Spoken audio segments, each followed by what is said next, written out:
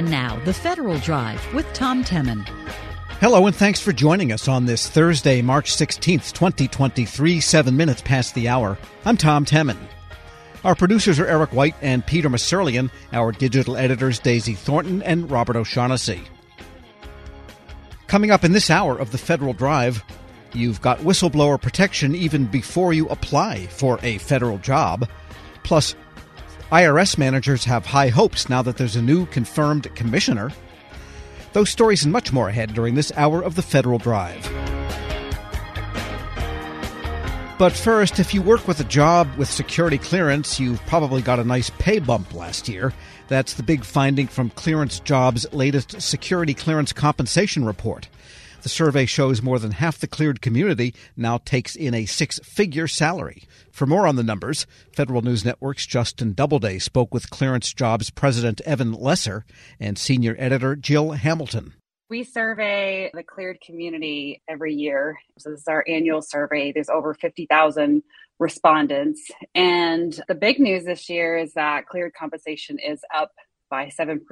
It's the average total compensation, pulling the overall industry. So it's all the different jobs, it's all the agencies. The overall compensation number is 108,611 for this past year, which is a really big increase for the cleared community. A lot of bonuses, a lot of increases for cleared candidates this past year.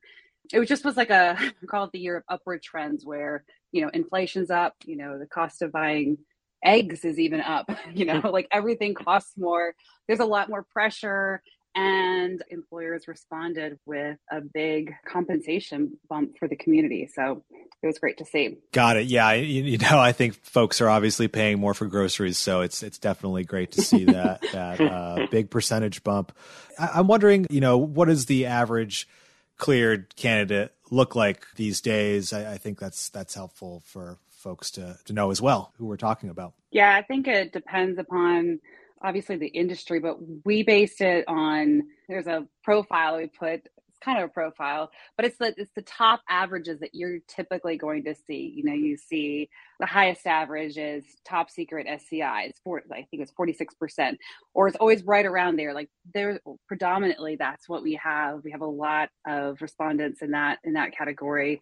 Male dominant, but predominantly there's a lot, the highest percentage of males who are part of the respondent pool. And just kind of going back through some of those averages, most of them have a bachelor's degree. A lot of people in the cleared community support the Department of Defense. So that's a big bucket there. When you look out and you're getting people responding to a job, a lot of them will have a DoD security clearance. That's a lot of the pools. I mean, obviously, you're not going to get that overall mix altogether, but you do see a lot of those top line numbers, that is where the higher averages are. The only other thing I can add to that is that the vast majority of candidates are in tech, probably, roughly, 70 odd percent.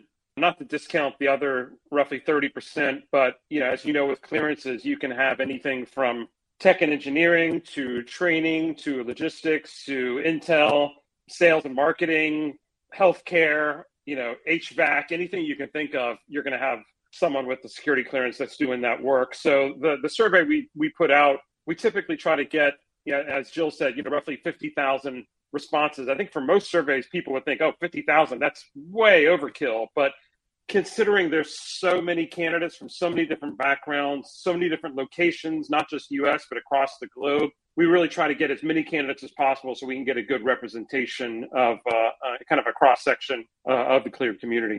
You started talking about the different career fields, and I thought that was pretty interesting. Obviously, it pays to be engineering systems and some of the different aspects of IT, a lot of the different aspects of IT and management, of course. What are the trends that we're seeing in terms of how you're paid by career fields in a cleared position? So I do know that tech and engineering are going to typically get some of the higher pay. When you look at tech specifically, cybersecurity is right at the top. Software development is right at the top. And a lot of that just has to do with the scarcity of talent. There's just not enough skilled, security cleared software developers and cybersecurity professionals out there. So they typically get the higher pay. Obviously, when you look at higher level clearances and then you add on a polygraph, you're going to be looking at the highest paid folks out there. Right behind tech, you typically find engineering, systems engineering is highly paid as well. Sales professionals were towards the top of our list this year as well. And I think that really speaks to, I would say, the government budget more than anything. The DoD budget for 2023 is a record high, at over $800 billion. And companies are doing what they can to try to get a piece of that pie. So sales professionals with clearance in government are really towards the top of the list as well. Jill, you may note some others that were towards the top of the list, but I know that tech, engineering, and sales were right at the top. Yeah, I mean, we've seen data science add to the top 5 list in the past 4 to 5 years. That's been one that's been added as one of the front runners. But I mean, even if you think about it, I mean, despite all the layoffs in the tech industry, I mean, there's still a shortage of workers out there, and there's still a lot of roles out there. It's not different in national security. But you also think, tech workers, a lot of them, I mean, some of that's changing with skills over degrees shift that we see even in the federal government. But a lot of them have at least 1, if not 2 degrees. They have different aspects on their resumes that they've put the time, money, and effort into. So compensation does follow with some of those different careers, whether it's in engineering or it's in tech fields. There's a lot that's gone into building that compensation number as well. Yeah, and I think you're seeing some agencies try to take advantage of those layoffs in the tech field by reaching out to those folks who are maybe working in companies in Silicon Valley and seeing if they want to, sign up for a career in government. So it'll be interesting to see how that evolves over the next year as well. One interesting thing here is that security clearance holders have spread out a bit post-pandemic outside of the DC region and are still well paid outside of the DC region. What's going on there? I mean, are we seeing more opportunities for folks to work in different states who have a security clearance? I mean, I think we are, but I think the national security industry moves in tiny, smaller increments.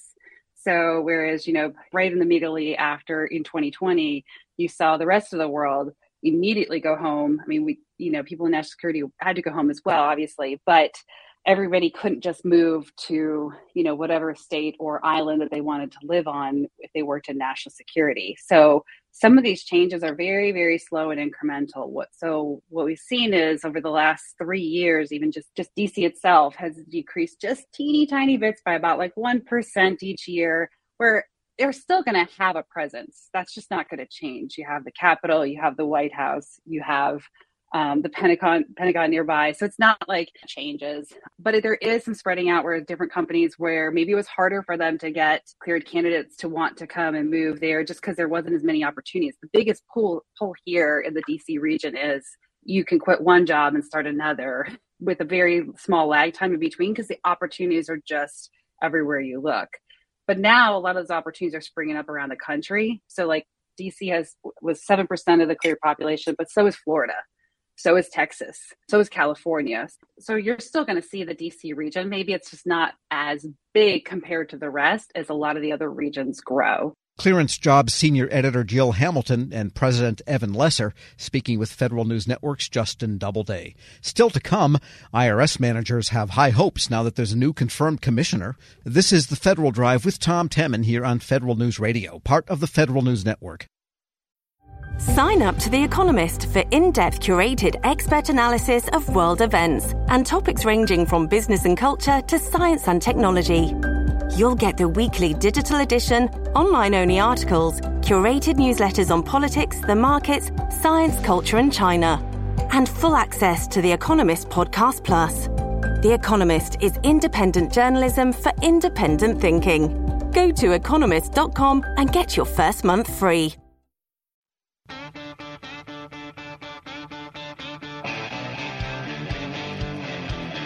Welcome back to the Federal Drive with Tom Temin here on Federal News Network. Managers at the IRS have definite hopes and expectations for the coming year now that they have a confirmed commissioner and the expectation of extra money thanks to the Inflation Reduction Act. Just before the Senate confirmed Commissioner Danny Werfel, I spoke with the president of the Professional Managers Association, Chad Hooper. He said that Werfel, to be successful, must be a partner to the workforce to lead us as an agency through the modernization and reform initiatives that are ahead of us. A future IRS commissioner has to communicate with frontline employees, managers, and supervisors at all levels of the agency. The transformation isn't going to be successful if it happens from the top, but it's also not going to be successful if it happens from the bottom. So we feel very passionately that frontline managers must be included in that conversation because they're aware uniquely of what their teams need and what barriers to success exist. And so it will prevent the agency in this time of rapid transformation after so many decades of inertia, prevent us from reinventing a wheel or proposing reforms with no practical chance of proper implementation. And we want that next commissioner to understand the value of and commit to working closely with frontline IRS management associations, particularly like the one that I lead here at PMA, where we already have a formal consultative agreement with the service that's centered on enhancing agency operations. Because there is some evidence coming out that because of the money they got under the infrastructure bill, this $80 billion, a lot of it has initially been used to just get out of the emergency they've been having in customer experience, answering the phones and so forth, but at the cost of some of the long-term modernization efforts that were ongoing, such as the software that controls the master file system, which is really the linchpin to all of the other modernization they want to do. That's been put on hold or pushed back for the umpteenth time. What are you hearing? So from our perspective, we knew that there would be an immediate need for the agency to make investments right away to turn around this backlog that I know publicly they've been attributing to the pandemic. We feel it's more appropriate to attribute it to the 2018-2019 government shutdown that then was exacerbated by the pandemic. But that's neither here nor there. The good news is that we seem to be on top of it now. That immediate demonstration of ability is necessary politically, unfortunately. If we got all of this, $80 billion, and then in the immediate aftermath of the very next tax season also showed, like we were slow to react or slow to dig out, there was a very real risk that a new Congress would take that money away and say we weren't implementing it properly. So those priorities are kind of set by the political winds. And that isn't me minimizing, of course, the very real need of us to provide adequate service during the filing season. I'm thrilled to know that we're able to answer more than 90% of the calls and respond to people's inquiries and process their tax returns. Like, that's a phenomenal improvement. But as you mentioned, the elephant in the room is getting ourselves off of the 65-year-old computer system. And that is the real work ahead. But right now, for me, I think that kind of prioritization does require a confirmed commissioner. Going into this kind of a filing season and thinking of these kinds of changes is like going into the playoffs without a coach. And I don't think like any pro team would recommend that. So we have our committed employees at the IRS, like working to execute their responsibilities, to have a filing season. Those are the things they know how to do very well. But without like real leadership at the top to make and support management decisions, to instill a productive org culture and to manage these critical modernization efforts, I don't know. Like one example I had that I felt like where this was already evident was how the agency missed its own deadline to produce a plan of how it was going to, over the next 10 years, use the $80 billion appropriation. We were really disappointed to see the agency miss that deadline, but that deadline did fall in between, Rettig's term limit and the appointment of a new commissioner. And in some ways I wasn't surprised. I was disappointed, but not surprised that the agency would miss that. We're speaking with Chad Hooper. He's president of the Professional Managers Association. What should the first thing Danny Werfel does be, do you think? I believe that the first thing that Commissioner Werfel would need to focus on is meeting with us and we have a sister group at the Federal Managers Association that advocates as well, to understand the lay of the land. We also want to be sure that Commissioner Werfel is unique in having prior experience. We don't often get a commissioner who was an acting commissioner in the past.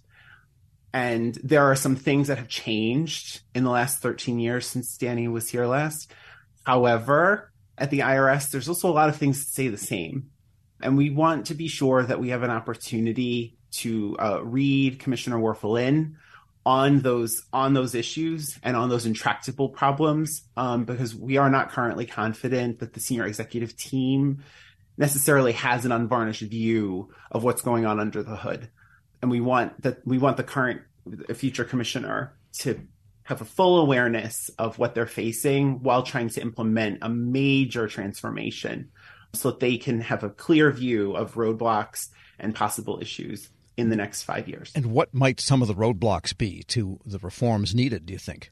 I mean, you've got a lot of unionized employees, but they say the right things about wanting to move the agency forward and be a high-performing 21st century tax organization. So what's buried there under the seemingly calm waters right now? And we agree with our and union partner NTEU that there is an appetite for that. And we do believe that having that modernization would improve the employee experience.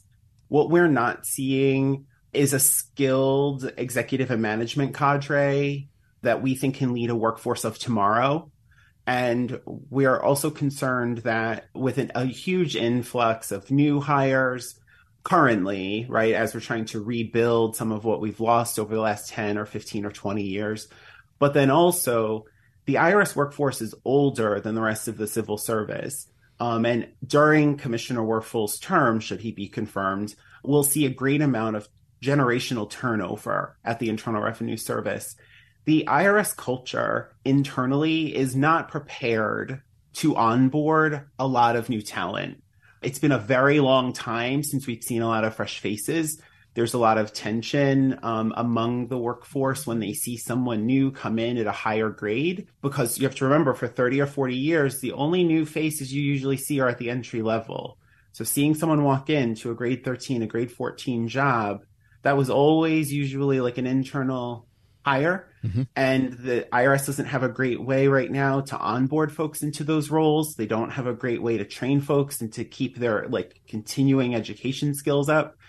And we don't believe, I know that that's very wonky, but we want to be sure that the managers have the tools and the resources that they need in order to lead. And sometimes we don't think that the current leadership, particularly in the senior executive service, hears that or really appreciates fully the risk to the agency that's on the horizon, I guess I should say. So ultimately, all of their issues revolve around human capital at some level. I would say that the biggest issues are in human capital right now. And just finally, the new commissioner will have a 5-year term, and yet there's a 10-year modernization and transformation plan. So what should that plan look like, and what transformations should happen in the next 5 and 10 years, taking a long-term view here? I'm really fortunate to not be the person who has to conceive of that myself. And I feel for the next commissioner, because the hard work of developing a 10-year modernization plan for the world's most complex and efficient tax collection mechanism in humanity's history is quite an undertaking. And then when you think about the IRS commissioner's term, right, being limited to 5 years, then you have to leave when it's only half baked. So Commissioner Werfel will only get to see half of that take place and build the mechanisms to see it through to the end. Not only does that funding, the $80 billion, transform taxpayer service, and you can see that dividend being paid, as we mentioned earlier, we also think that there's space for, in this plan, our government taking a more active role in improving tax administration and increasing equity in the tax system. You may have saw in January, Stanford and the Treasury Department together put out a study further implying that the overselection of Black taxpayers in our audit system. PMA has spoken out about this, and our former commissioner didn't really agree with that. Now we have additional data that suggests that there's more the IRS can do there. And I think that would be an important thing for a future commissioner to focus on in these 5 years. I also believe that ensuring that the $80 billion, that there are structures and accountability structures in procurement to be sure that that money is spent properly. Chad Hooper is president of the Professional Managers Association, and there's much more to the interview. We'll post it in its entirety at federalnewsnetwork.com/Federal Drive. Subscribe to the Federal Drive wherever you get your podcasts. Still to come, should government leave some problems for the nonprofit sector to solve? But first, you've got whistleblower protection even before you apply for a federal job.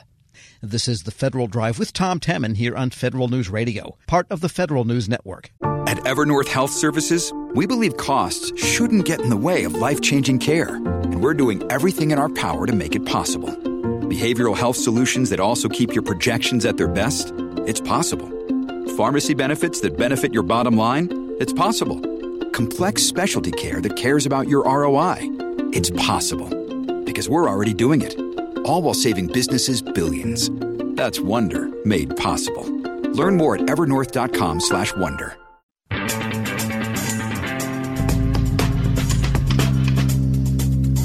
Welcome back to the Federal Drive with Tom Temin here on Federal News Network. In a recent decision, the Merit Systems Protection Board confirmed that people are covered by the Whistleblower Protection Act, even if they blew the whistle before even applying for a federal job.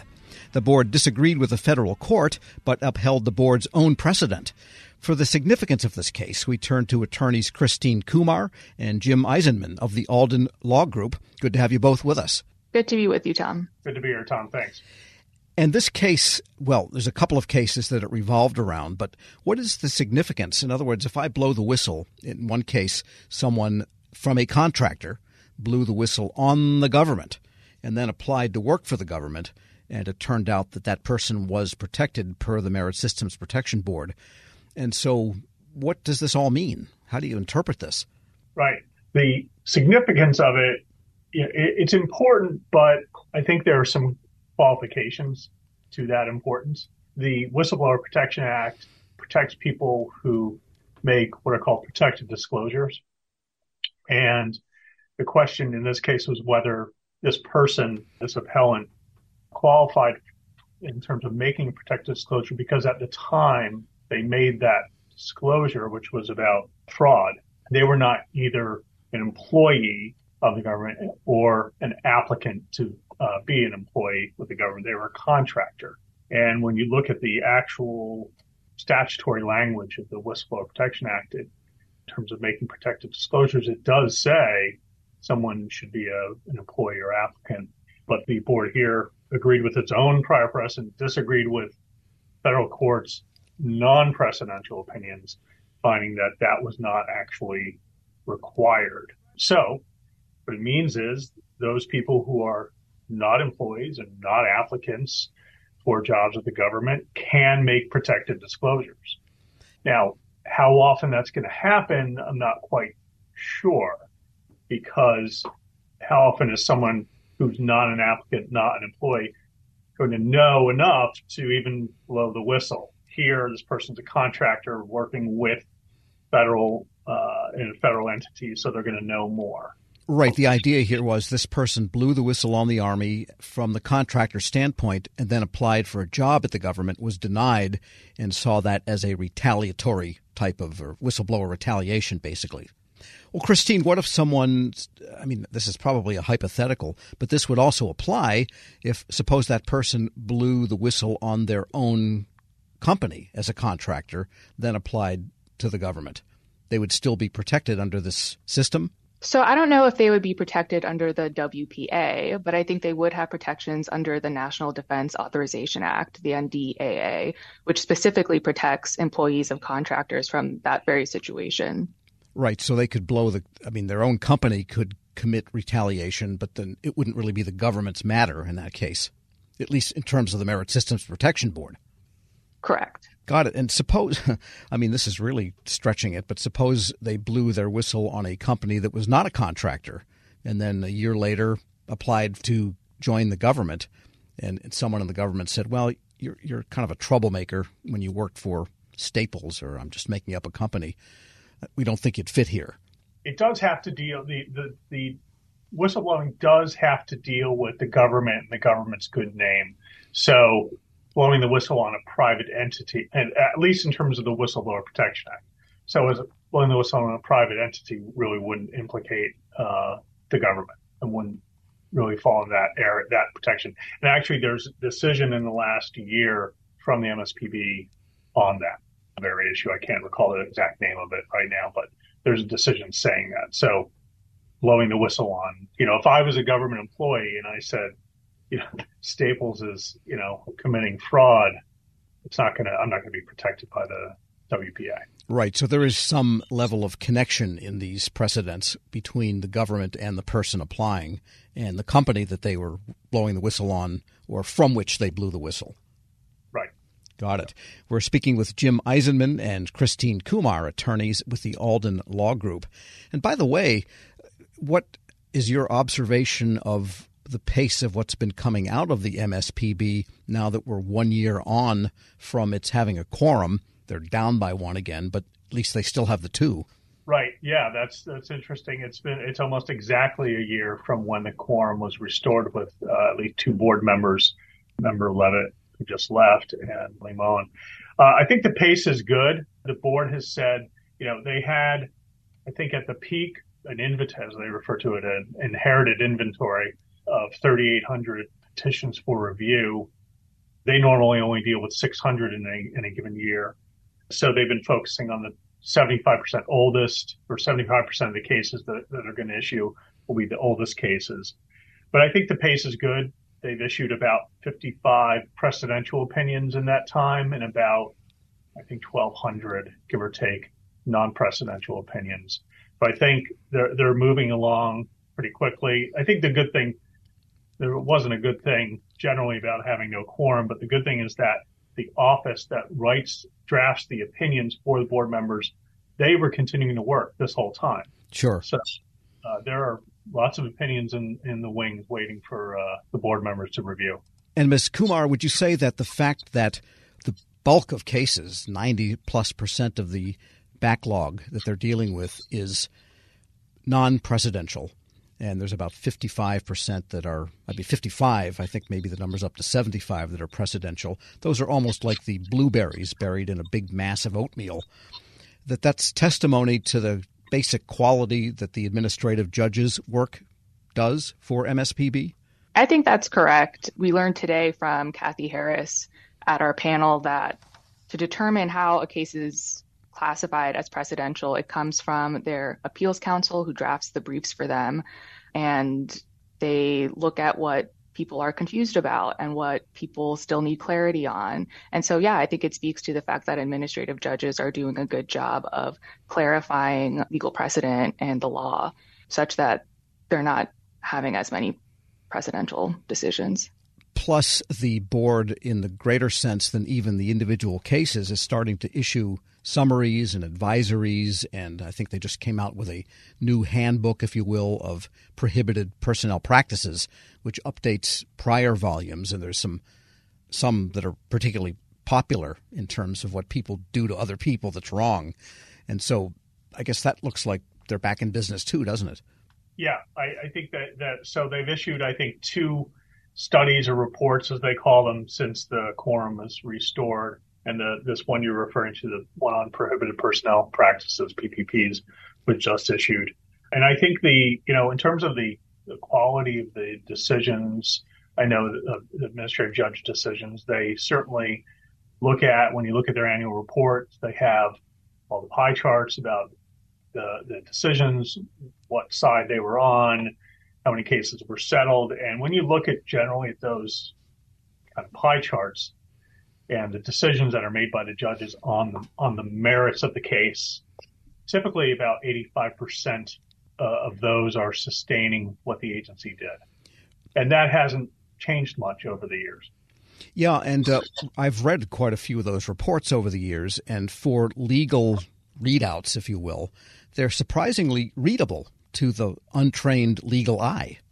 Well, they've been doing that, and certainly when I was there, I was focused on trying to make sure that was the case too. But they've been doing that for years, and they will continue to do that. I think it's important to be able to understand it. So, getting back to the original question here on protection for pre-applicants, then anything else we need to know, Christine?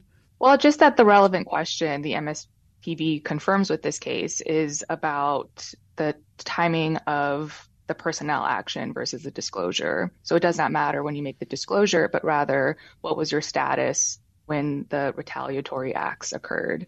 And I think that should bring a lot of relief for people who are worried about when they make their disclosures. And regardless, it still takes nerve to make a disclosure, doesn't it? Yeah, definitely. Put your life on hold, I guess, sometimes. Well, in the case of some of these backlog cases, maybe 10 years. Attorneys Christine Kumar and Jim Eisenman of the Alden Law Group, thanks so much for joining me. Thank you. Thanks for having us, Tom. And we'll post this interview along with a link to their analysis at federalnewsnetwork.com/Federal Drive. Make the Federal Drive your precedent. Subscribe wherever you get your podcasts. Still to come, should government leave some problems for the nonprofit sector to solve? This is the Federal Drive with Tom Temin here on Federal News Radio, part of the Federal News Network. This episode is brought to you by La Quinta by Wyndham. Your work can take you all over the place, like Texas. You've never been, but it's going to be great because you're staying at La Quinta by Wyndham. Their free Bright Side breakfast will give you energy for the day ahead. And after, you can unwind using their free high-speed Wi-Fi. Tonight, La Quinta. Tomorrow, you shine. Book your stay today at lq.com.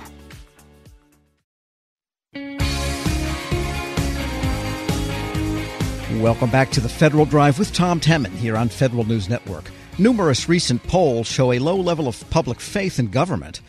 At least in some minds, that raises the question of whether the government is trying to solve too many problems. My next guest says the nonprofit sector might be better at applying market forces to help. She's president and CEO of the Right of Center Philanthropy Roundtable, Elise Westhoff. Ms. Westhoff, good to have you with us. Thank you so much for having me. And just for purposes of kind of placing your organization's general outlook, just tell us what it's all about, what your fundamental philosophy is here.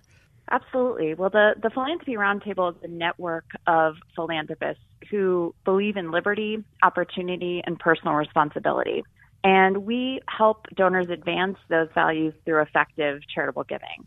We also think it's really important for donors to have the flexibility to give how, when, and where they choose from a policy perspective.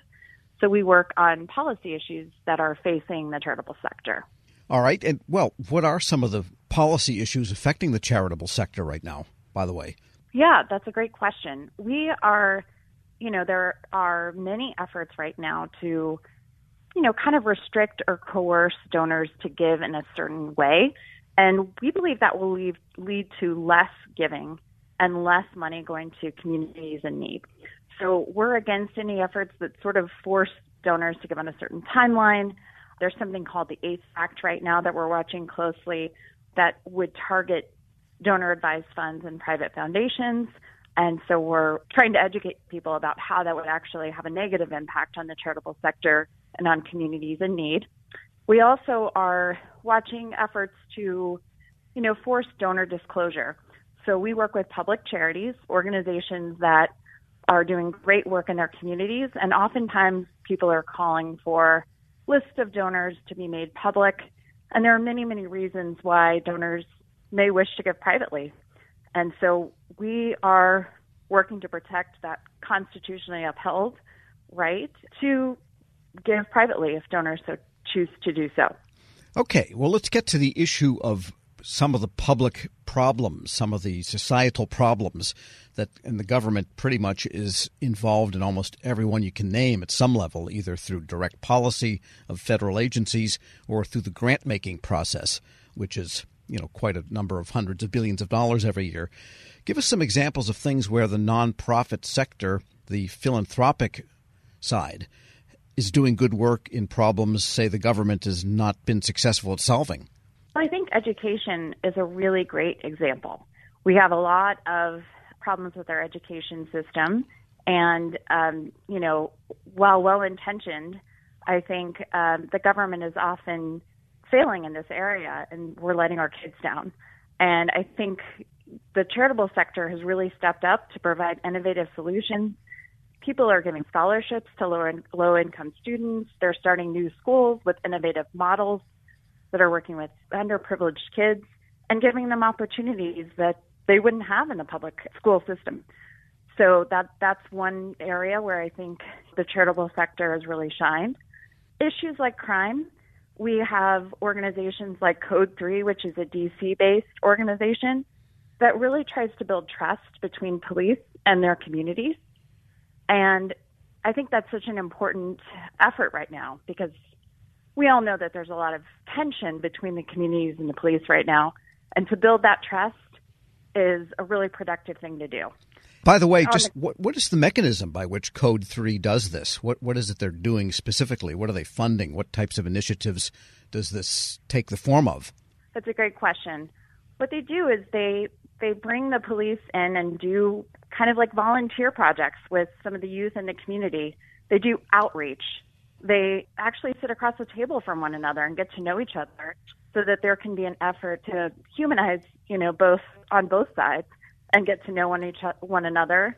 And I think that's, it really helps to have that human connection when you're working to solve problems in the community. All right. And then there's one more that you have cited, too, and that is Jobs for America's Graduates, for people as young as the 6th grade, getting them involved in what exactly? Right. So this is an organization that helps connect youth to opportunities that are, getting them the skills that they need to actually succeed in the workforce. So often our students aren't well prepared for the workforce when they finish with school. And this is giving people tangible skills that they can use, kind of like an apprenticeship model, so that they can go and get jobs that are productive. And I think, again, this is another area where I don't think the government is meant to do this, but a civil society solution can really step in and make a huge difference in people's lives. All right. We're speaking with Elise Westhoff. She is the president and CEO of the Philanthropy Roundtable. And I guess maybe the question I would ask then is, what are some things maybe the government should not do that you think could be best taken up privately between philanthropic organizations and those that they're trying to help? Well, government plays an important role in society, but there are so many advantages to private philanthropy and to charitable organizations. They're flexible, they're nimble, they're quick. So having a strong partnership between government and nonprofit organizations, I think, is really important. And I think, the charitable sector can be an effective tool in almost every issue and problem that we face. If you look back at the pandemic, communities really stepped up. Neighbors helped their neighbors. The government is not nimble and flexible and entrepreneurial. It's not meant to be, but charitable organizations can be. And so even issues like research to develop a vaccine, philanthropy was really, really important in that effort and, helped to get things done more quickly. But of course, it's always a partnership. All right. And let me ask you this. Tell us a little bit more about your organization. What kinds of groups are members of it? And is it safe to say they have a market kind of orientation in general? Yes. We have hundreds of philanthropists in our community, and they give in a variety of different ways. We have philanthropists who give through private foundations, who give individually, who give through donor-advised funds, and, donors who care about a variety of issues, health, education, policy issues.